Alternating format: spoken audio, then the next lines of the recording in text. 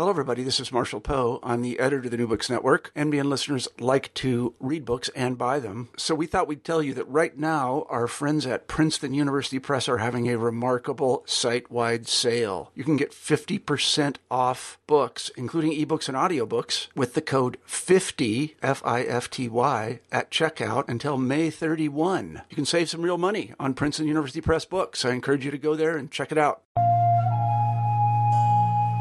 Hello, and welcome to New Books in Buddhist Studies. I'm your host, Scott Mitchell. Today we're talking with Hank Glassman, who's written a new book called The Face of Jizo, Image and Cult in Medieval Japanese Buddhism. The book looks at the iconography, the art, the folktales, and the rituals surrounding the Bodhisattva Jizo in Japan. Jizo was a rather ubiquitous figure in Japanese religiosity, and over the centuries he's come to be associated with death, with the hell realms, with women, children, and childbirth, as well as being sort of the Buddhist saint of travelers and protector of travelers. Some of our listeners no doubt know of a very common ritual in Japan nowadays called the Mizuko Kuyo, which is a ritual specifically for aborted or stillborn fetuses, and Jizo plays a very important role in that ritual. And so Professor Glassman's book really explores how it is that Jizo became this central figure that he is in Japanese Buddhism. His book is quite simply a joy to read. There are so many really great stories surrounding Jizo, his past lives, and also stories about certain images and certain icons or statues of Jizo. Jizo is a very literally moving figure who it moves about Japan quite a lot, and this book is extremely well written and is accessible and a joy to read. And so, without further ado, let's get to the interview. So today we're talking with Professor Hank Glassman, who has written a new book called The Face of Jizo, Image and Cult in Medieval Japanese Buddhism. Hi, Hank. How are you doing today? Good. How are you, Scott? I'm doing great. Thanks so much for talking to us. I really enjoyed this book.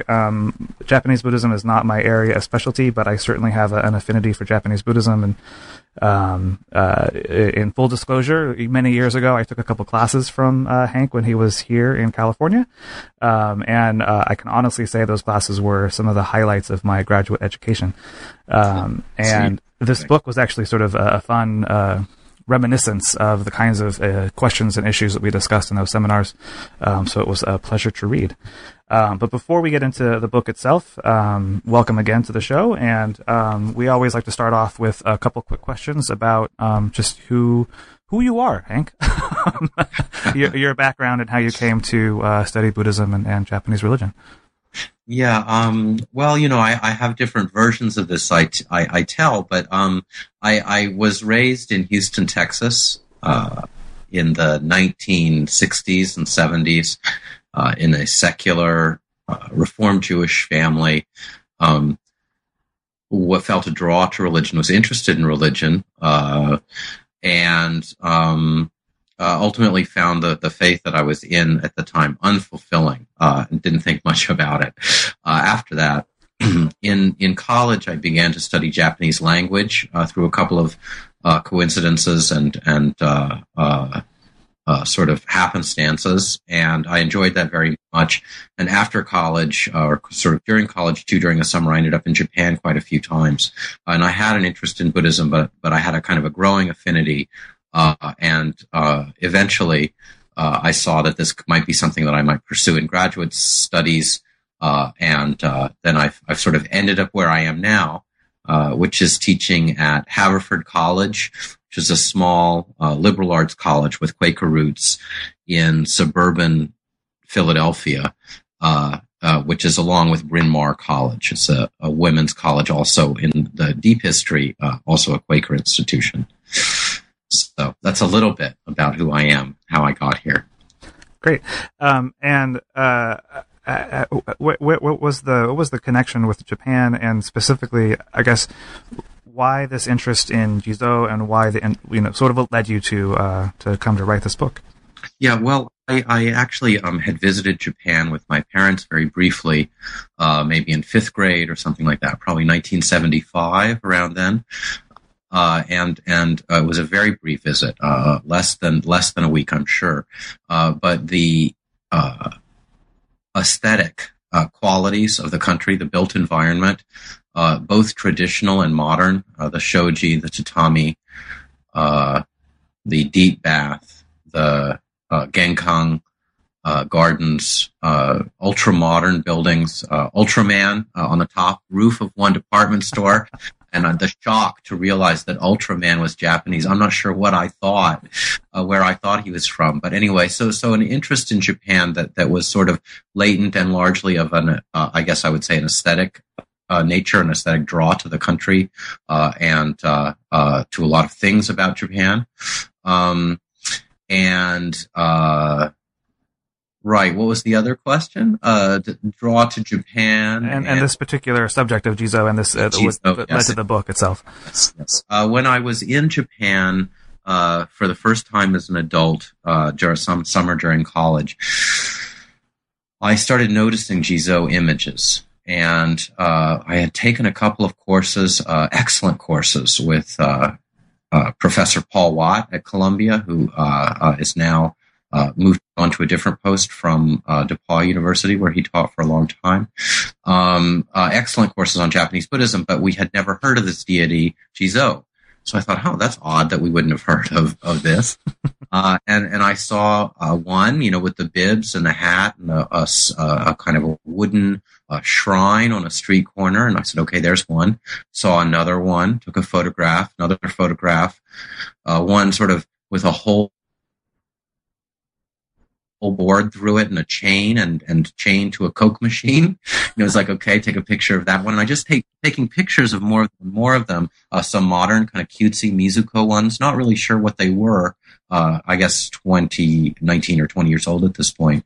And then I went with my friend, who I was traveling with, Max Morman, who you might know, to Koyasan. And when I got off the what's it called, cable car there, and we walked up to the graveyard, I saw so many Jizo images that I had said I was going to take pictures of all the Jizo images I saw, all the Jizo statues I saw. When we got to Koyasan, right, this is before digital photography, of course, right? It's 1985 or 6, I guess, 4 or 5, 1985. So it's before digital photography. So even if I could have bought the film, even with a digital camera, you couldn't really capture all the Jizo images at Koyasan, of every different kind of form. So basically, when we were at Koyasan, I said to myself, this is really interesting, the way that these graves are somehow broken fragments of graves are somehow being used again as deities in the crotches of these ancient trees. And this is really interesting and speaks to me a lot. Then when I went to eventually pursue graduate studies, first in Japan and then the United States, I would tell senior Japanese scholars, they'd say, what are you going to work on? What are you working on? A young grad student. Mm-hmm. I'd say Jizo, cult of Jizo, and they would kind of laugh and shake their heads. And took me a long time to figure out what that meant. And eventually I realized that it's such an enormous topic, and such a broad topic and a varied topic that there's a sort of dismay of like, well, that's an awfully broad answer. Good luck with that. So really what into graduate school, I realized I was not going to write my dissertation on Jizo. It was just too deep and broad, and massive a topic with the skills I had, to try to write a book on. So I wrote the dissertation on a different topic, sort of related, but still different topic. So, it has taken me all this time, from 85 to 2012 to finally produce this. So I'm happy it's out. Right. So that was the interest in Jizo, is that he was a deity I had never seen before, in class, and seemed so ubiquitous in Japan. Mm-hmm. And then one more thing I'll say about it is that one thing I realized while I was in Japan was that Jizo was very much associated in contemporary Japan, at certain sites with abortions and with stillborn and miscarried children and so on. People said to me, Japan is the protector of women, children, and travelers. And as I began to research Jizo over a couple of years, I realized that in the Heian period, there was no particular special association, for the most part, between Jizo and women, and certainly none between Jizo and children. Mm-hmm. And Jizo and travelers was not really something that I saw in the texts either. Jizo was primarily a savior in the hells. Mm-hmm. So my big question beginning my research was how and where and when and why did Jizo go from being a savior in the hells to first a protector of women in childbirth, and then later a protector of the infant dead, and with that, travelers too. So that's the question the book tries to answer, I think. So to give a little bit of background for those of our listeners who might not know, Jizo is, of course, a bodhisattva, but if you could just sort of explain a little bit about Jizo in general. And I know that, being a protector in hell, he's got a much different role in China. You talk a little bit about that in the book, that I think would be helpful just to sort of give people some understanding of how bodhisattvas in East Asia function. Yeah, thank you. Sociologically. Yeah, that's great. Jizo is a bodhisattva, which means, in a certain sense, that he's a being destined to become a Buddha. But like a lot of bodhisattvas in East Asia, he takes a vow. And this is something quite foreign to people I know in the Tibetan tradition. And this has come to my attention again a few times recently. People who know Tibetan Buddhism often feel there must be some mistake here in the description of what's going on, and I just want to assure listeners that that what I'm saying is accurate. That it's possible that one might feel that East Asian Buddhism has it wrong, but this is the way a bodhisattva is looked at, and particularly in the case of Jizo, in a certain way, Dizang in China, in a certain way, he is the quintessential bodhisattva. That is, what the gist of Dizang's vow says is that until all of the hells are empty, he will not attain Buddhahood. Okay? So what it means is that he's in it for the long haul, that he will make sure that everyone else, as it were, is saved before him, that he'll postpone his own enlightenment to remain in the world saving beings. He's also called the Achantaka Bodhisattva, or Isendai no Bosatsu. There's a kind of a being within Yogacara Buddhism called the Achantaka, and the idea is this kind of a being just can't get anything right and constantly is falling into the hells again and again, no chance for redemption. So Jizo is often called the Achantaka Bodhisattva because even though he's a high being and could gain Buddhahood at any time, if he so intended, he instead chooses to be born in the hells again and again. Another way to look at Jizo, or another way Jizo's been described in the literature about him, is that he's the master yogi. He rises every morning in the pre-dawn hours to enter into deep trance, a deep samadhi, and manifest hundreds of thousands of avatar bodies to go out into the world and save and teach beings. So there's a lot of those are all very traditional ideas about Jizo, I would say, from China. Jizo is really a deity who first is developed in China during the probably around the late 7th century, and becomes popular even later than that. So he's quite late on the scene. He takes the form of a monk, which is different than most bodhisattvas. That is, most bodhisattvas have a elaborate hairdo and a headdress and jewelry. Jizo does have some jewelry, usually, but and in Chinese depictions, often the cloth headscarf of a traveler, but his head is shaped like that of a monk, and he carries a monk's staff and wears monk's robes. So he's a different kind of bodhisattva in that way.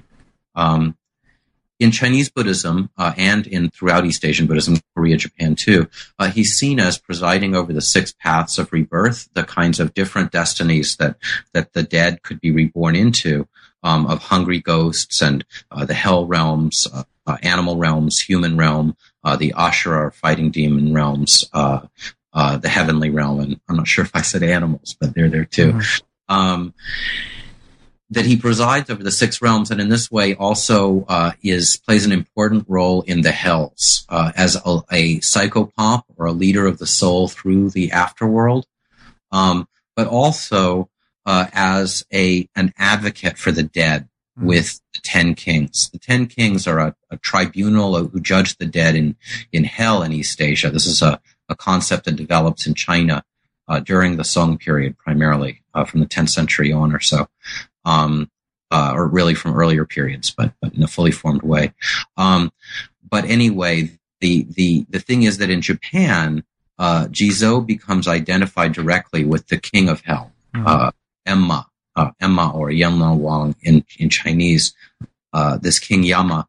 And it's said, for instance, in the very opening pages of I'm sorry, it's kind of a storytelling text that I'm reading today on the pictures of the six realms, which starts off with hell, naturally enough. It says Emma looks fierce on the outside, but his heart is that of Jizo, and he's a compassionate and wise counselor, or something like that. So there's this idea that Jizo and Emma are the same. In this case, your advocate, your lawyer, judge, in fact, who's meting out both the decision and the punishment are in fact the same. So you can rest assured that you'll be saved. So he's a very gentle savior, a very approachable savior. There's a common expression in Japanese that the title is partially derived from. Upon seeing someone, you've let's say you're arrested on a misunderstanding, you're thrown in jail, you don't have your wallet, it's a case of mistaken identity, you can't show who you are. Your friend shows up at the jail and you say, "Oh my gosh, I feel as if I've seen the face of Jizo in hell." Right? So glad that you were here. You of all people, I'm so glad to see you.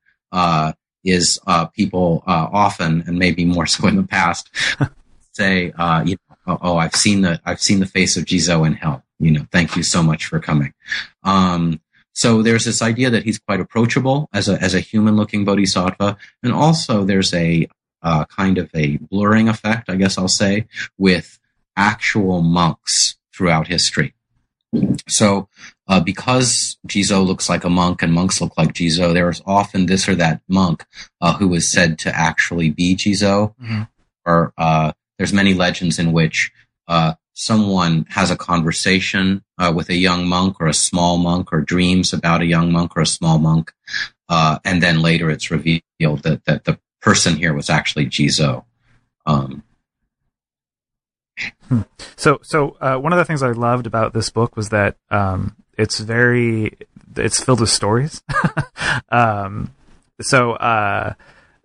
In the first chapter, for example, there's all of these folk tales you tell of examples of things that Jizo has done, or that actual Jizo statues have done, which is just, I think, a really wonderful way to illustrate the way he's understood within Japanese Buddhist culture. So can you give us an example of one of these folk tales that you use in the book to show specifically I'm thinking about how Jizo is a very moving, literally he's a moving figure. He's sort of active. Exactly. Thanks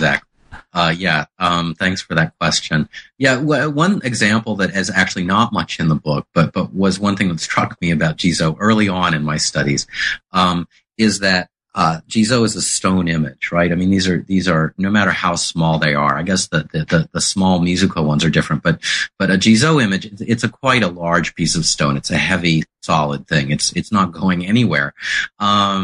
And when I was in graduate school at University of Tsukuba, working with the late Miyata Noboru, a fellow grad student, a folklorist from Korea, said, "Oh, have you seen this book? Have you seen this book?" And he handed me a book called Meguri no Folklore, the folklore of a peregrination, let's say, something like that, the folklore of wandering or making the rounds. And it was a book about a certain Shinshu community in Japan that would take a Jizo from village to village, fairly large image, but small enough so that that people, quite aged ladies, but fairly heavy, maybe 100-pound, 150-pound kind of Jizo image, could carried around from village to village, and they would take turns, the different villages carrying for the image, and it's called the Mawari Jizo or Meguri Jizo. So I found this very interesting, the idea that Jizo would move around, and the folklorist, anthropologist who wrote the book, Miyazaki Keizo too, the point of the book is the sort of dynamic nature of the Jizo cult in this case. But yeah, there are any number of stories, but one that I like in particular, and this appears in many collections. I think it's in Konjaku Monogatari, chapter 17. It's also in the Jizo Bosatsu Re Genki, the sort of standard miracle tales of Jizo, that change, different editions over the years. But anyway, the story is that there's an old lady who lives in the capital of Kyoto, and she's a devotee of Jizo, and her son is no good, and he won't come help her plant the seedlings, and the timing's very critical of putting the seedlings out into the rice paddies. She's been very good about getting these seedlings, planting the seed, sprouting the seedlings. She's ready to go. The fields are flooded. They're banked with mud. Everything's ready, but she's ill. She's an old woman, and she can't go plant these seedlings. And her son is not coming to help her. So she's in despair. She's worried if she can't get this harvest in, she won't have food to eat. So she prays to Jizo that somehow, someone come and help her out of this bind. And when she rises in the morning, she looks out her door and she sees that all her seedlings are gone and that her fields have been her rice paddies, have been completely planted. And she sees that this is a miracle, and she goes back to look at, to give thanks to her Jizo image. And what she sees is that the whole lower half of the image, the skirts and the feet of this wooden image are covered in mud from having walked through the rice paddies, planting her seedlings for her. So that's that's a story called Taue Jizo.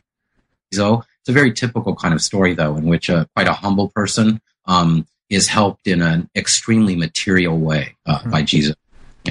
And that, it's interesting because that story, I think, touches on a recurring image that I keep seeing in all of these stories of this relationship, particularly between mothers and sons.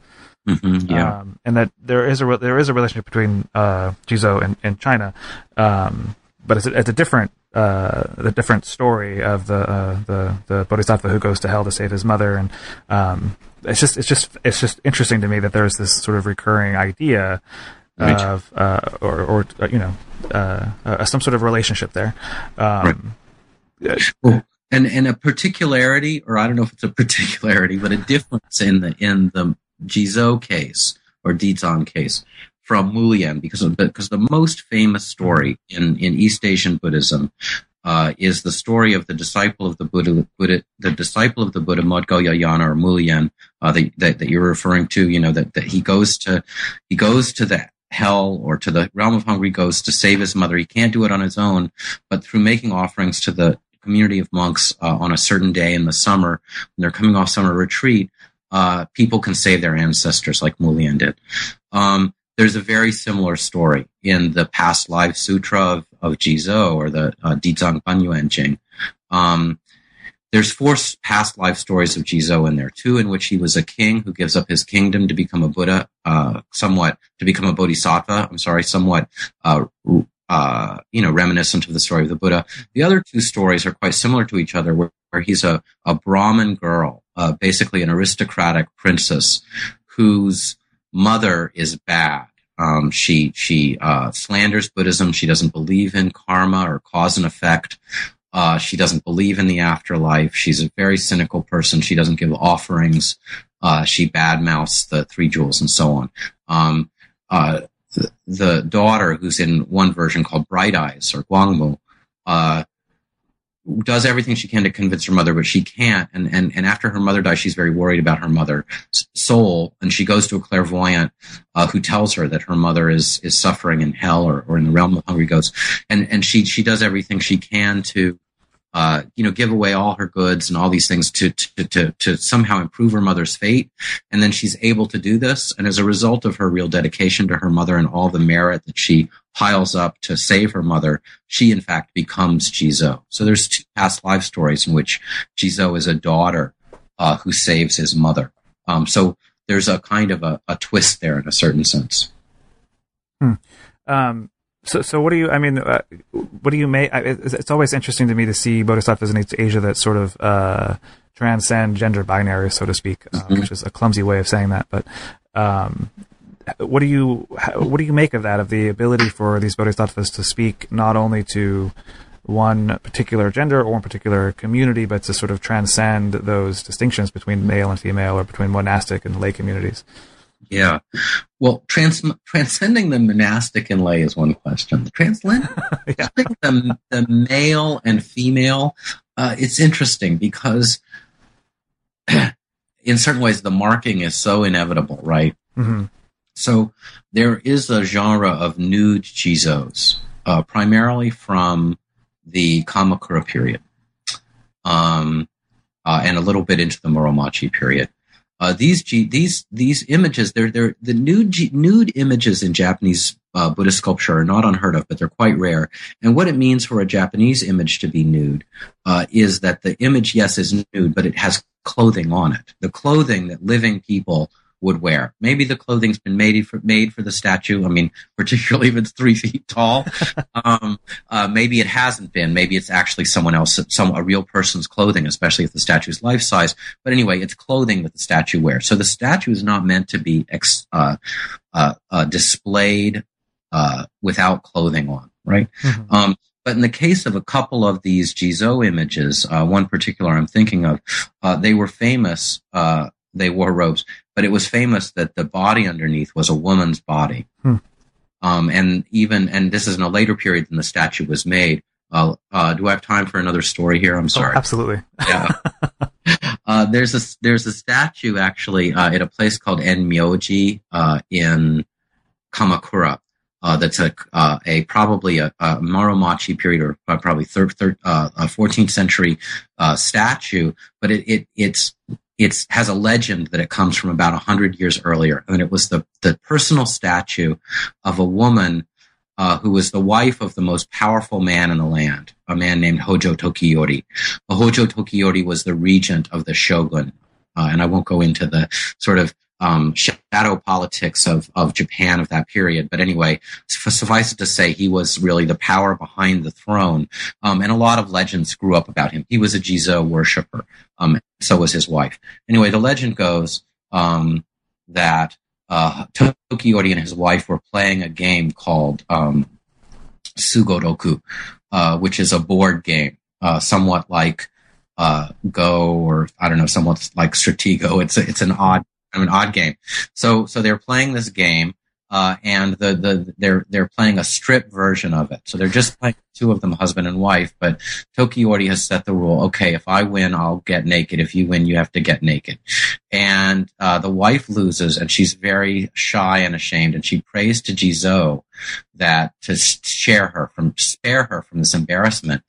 Jizou appears standing on the board, the Sugoroku board, naked, with his monastic robes parted with a woman's body, and Jizou's head, right, and the staff and everything. And Hojo Tokiyori is horrified by this and chagrined, and apologizes to his wife and apologizes to Jizou, and they both redouble their efforts to be good Buddhists and so on. So this statue gets enshrined then. So the statue in Enmyoji, if you go see there, you see it today, rather than having a lotus base, has the base of a Sugoroku board.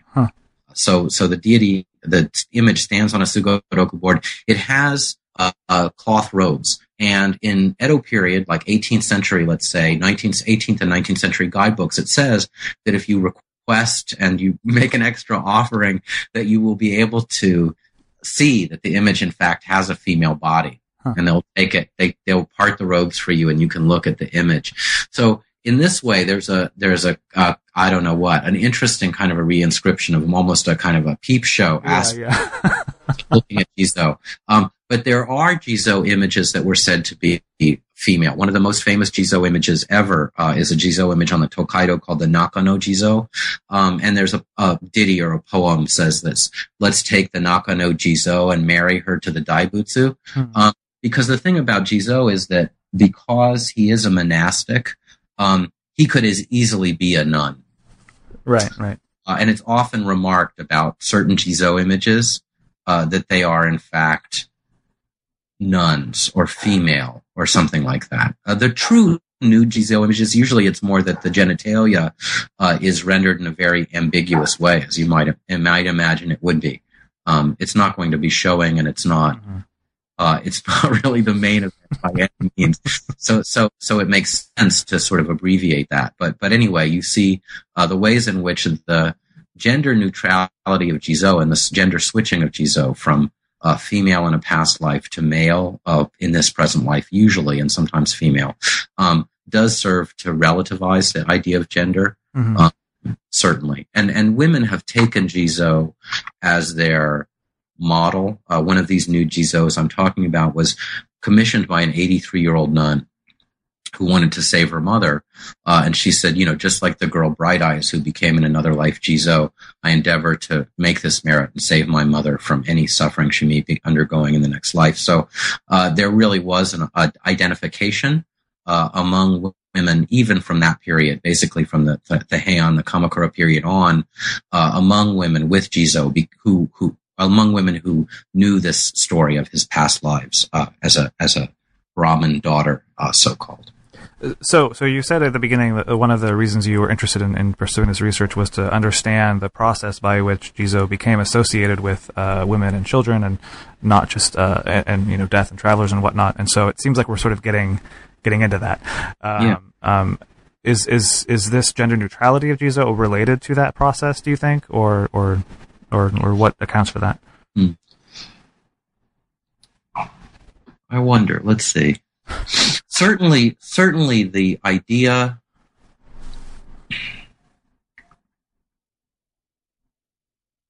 Certainly a predisposition for women in Japan, in particular, to worship Jizo that developed through the Kamakura period into the Muromachi period was one of the things that laid the groundwork for a cult of safe childbirth dedicated to Jizo later in the medieval period, in the 16th century, moving into the 17th century. Kannon, or Guanyin in China, had largely had that role. In Japan, Jizo comes to challenge, in a certain sense, Guanyin or Kannon in Japan for that role. So one of the aspects of Jizo's enculturation into Japan or assimilation into Japan is a combination of this deity with certain local deities. And in Japan, this idea that Buddhist deities would be associated closely with and transformed into and identified with local deities was a very old and important idea. And in the case of Jizo, one thing that happened during the medieval period was that Buddhism began to branch out into small towns and villages. And when Buddhism began to branch out into small towns and villages, and maybe just one priest living in an old battered Jizo hall in a village, one thing that happened, besides increasing burial of the dead in a Buddhist style, was an overlay of Buddhist meaning on local religious landscape. So in many villages throughout Japan, particularly in the central and eastern areas of Japan, during the medieval period and afterwards, the boundaries of the village would often be marked by large stone, not that large, but through 2, 3, 4 foot stone, pillars or obelisks or mounds. And these were often phallic in shape. So they're these phallic stones that both guard the boundaries, a kind of a universal, not universal, but a widespread East Asian belief, common in Korea, Japan, China, to name, three modern geopolitical units, but widespread throughout East Asia and Southeast Asia is the idea that the display of and it's common in Europe too, that the display of sexuality is a prophylactic against danger or any kind of spiritual attack. So the displaying of genitals is a way of keeping evil influences away from the edge of the village. So there are these phallic stones, and they guarantee fertility, and they also mark the boundaries of the village. And like I said, keep out epidemics and other diseases. These are called the dosojin.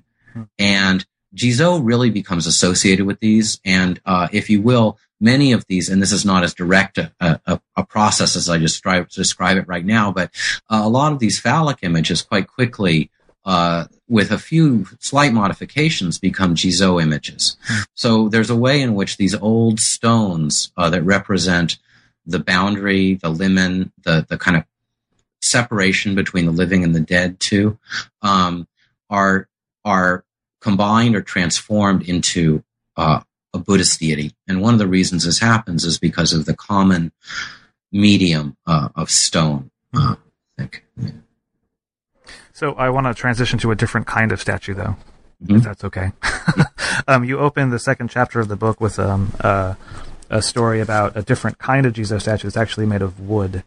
And the story of this statue in and of itself, and the way that you describe a fellow Horiguchi Sozan who acquired the statue, was just sort of interesting. And I think that it speaks to the way these images were used, and this chapter 2 is about the monastic devotion to Jizo. So I'm wondering if you could just let our listeners know about this particular image, and talk about how Jizo was used in a monastic setting as well. Right. Okay. Yeah. Thanks. This object that you're talking about is just in a breathtaking, incredible, like jewel-like little statue. That I had seen photographs of, and like the image I was talking about just before, this nude Kamakura period image. These two images actually are very similar. They were probably made by the same sculptor. They were made around the same time. They're very, very similar as far as Jizo images. One thing that's amazing about both images is they have all this stuff inside. So that's a shocking thing that was discovered. Actually long before I was born, but it was shocking when it was discovered, because it was 700 years or so after the creation of these two images. So the image that you're mentioning is an image that I call in the book the Rockefeller Jizo, because it's now held in the John D. Rockefeller III collection in the Asia Society in New York City. And it's an image that I've seen on display a couple of times, and it is like the Denkoji Jizo, the nude Jizo that I talked about just before. It's quite small. It's a little less than 3 feet tall. And it is rendered in beautiful, immaculate detail. And unlike a lot of statues that we have from the Kamakura period, it retains quite a bit of its gold leaf filigree, and also some color in the robes. So when we think of Japanese Buddhist sculpture, we think of very dark black images with little spots of color here and there. It's hard for us to remember that these images were brightly painted. Even the faces were painted white or gold or whatever, and the hands and so on. Each thing was painted a different color.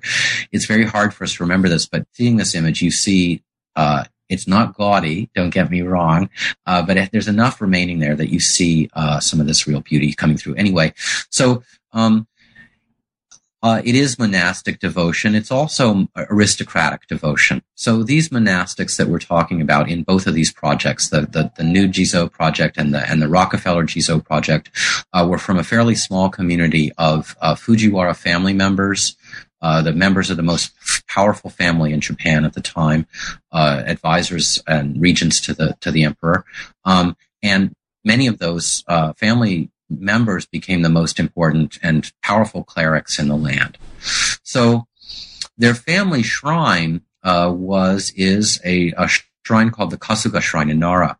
And through the system that I was talking about in more general terms before of making Buddhist deities into Japanese ones, something we call Honji Suijaku, or the trace, the original ground and trace manifestations, in the interest of saying, look, our Japanese gods, our ancestors, in the case of Fujiwara family, have Buddhist equivalents.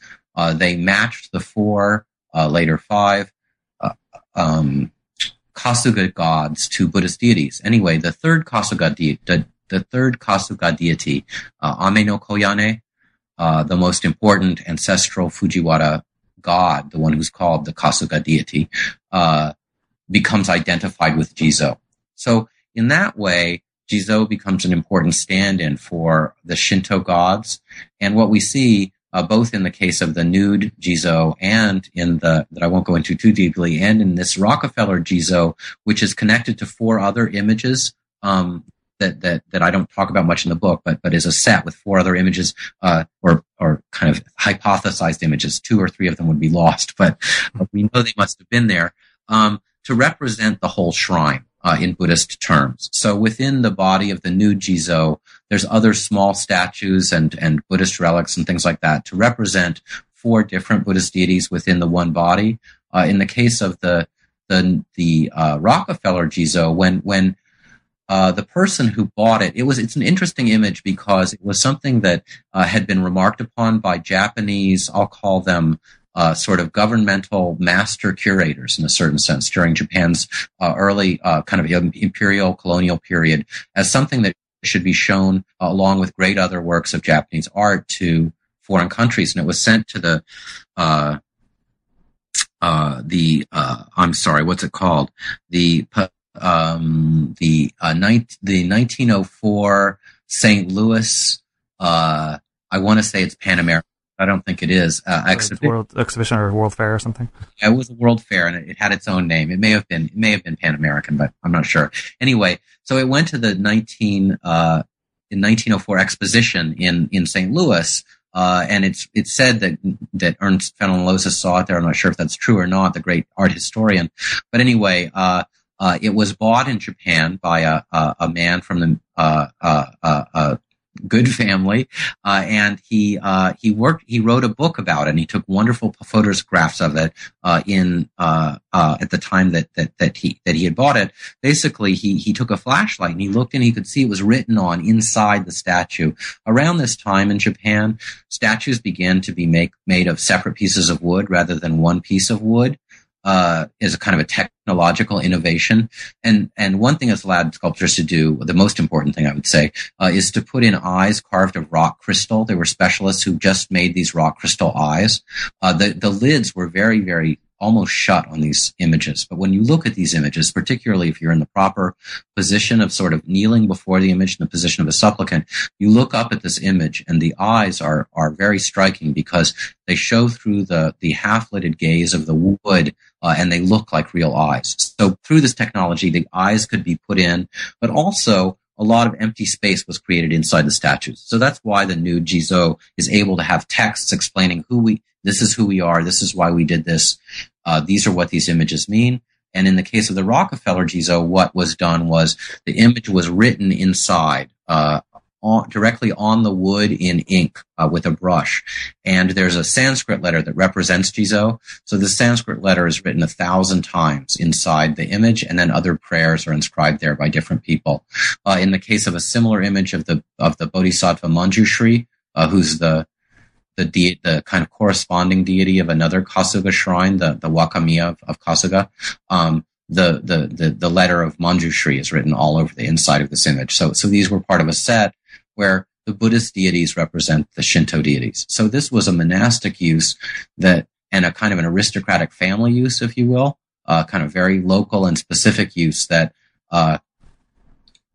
while it was continued to be very much practiced in that area, once the Jizo cult spread to a larger area, pretty much fell by the wayside, I would say. The close association between Jizo and the Kasuga deity, once the cult of Jizo leaves the Yamato area, it's not as a connection that's made very strongly anymore outside that area. So your book is obviously about the medieval period in Japan, but we started talking about your interest in this originally, and going to Japan and seeing Jizo everywhere. So just to sort of go off a little bit from the book, and discuss the ways in which Jizo remains relevant in Japan today, if you can speak to that. I know that there's clearly a connection between Jizo and abortion and stillbirth. But my own experience is Japan, Jizo is very obvious. Yeah, right. Yeah. Jizo, you cannot miss Jizo because everywhere you go, there's Jizo. I mean, and, whatever, what is it? Keitai, cell phone, charms, right? Jizo is very, widely represented. Often, any kind of kozo, any kind of picture of a young monk or a small monk, right? A novice monk, is almost a stand-in for Jizo. So in this way, there's a lot of doppelgangers for Jizo. And another thing that happens, is that in Japan, this is not something that's true in China or Korea. A lot of deities, images of deities that are not Jizo come to be called this and that Jizo. So the folklorist Yanagita Kunio, had an article called Jizo no Myoji, which I guess in English would be Jizo's last name, something like that. So it's the tooth anyway, yeah, whatever. Jizo's family name, let's call it, because family names come first in East Asia. But the tooth pulling Jizo, the thorn pulling Jizo, the sweet potato Jizo, the tied up Jizo, the boat Jizo, the dawn Jizo. So every different, the noodle Jizo, the Jizo that sends to the mountains, all these different kinds of names for Jizo. Yanagita Kunio said, this is a way that this deity becomes instantiated in very local places, and in a very for Yanagita anyway, a particularly Japanese way. Becomes a deity of the local place. Even though his name is Jizo, he's not just any Jizo. He's the Jizo of this place. And this is something that's really borne out, and this place and this function, right? This is something that's really borne out when we look at a prayer of a Nara period nun, or not Nara period, I'm sorry, a Kamakura record of a nun from the town of Nara, who says, I won't pray at the Fukuchi in Jizo. I won't pray at the Chisoku in Jizo. And she goes through a list of about 6 or 7 Jizo that were very famous in Nara. And she says, I'm only going to pray at, this particular Jizo temple, the temple of the Yata Jizo, because that's my deity, right? So the idea that you don't just go to any Jizo image, especially if you're in a metropolitan area like that, there's one that you pick. So there's ways in which Jizo, is very much specific, each Jizo image, but then there's other ways in which there's a generalization, like I was going to say before. So, at a friend's, Jodo Shu temple in, Odawara, for instance, there is an Amida image, I think a 15th century Amida image that had been in a fire. So the whole image is very, very black. But it has teeth that are made of bone or something like that. So they show up extremely white. They were saved, they were cleaned, and it's very, very white. So the image is famous for, easing the pain of children in teething. So it's called the Habuki, it's originally called Habuki Midason, right? The teething Amida, image. But everyone calls it the Habuki Jizo-san. So if you look at the image, it's clearly an Amida image. It has a curly hair, it has an Ushinisha, it has hands are in a Abhaya Mudra, and so on. So it's clearly an Amida image. There's no mistaking it. And yet it's called Habuki Jizo-san because it has this healing property.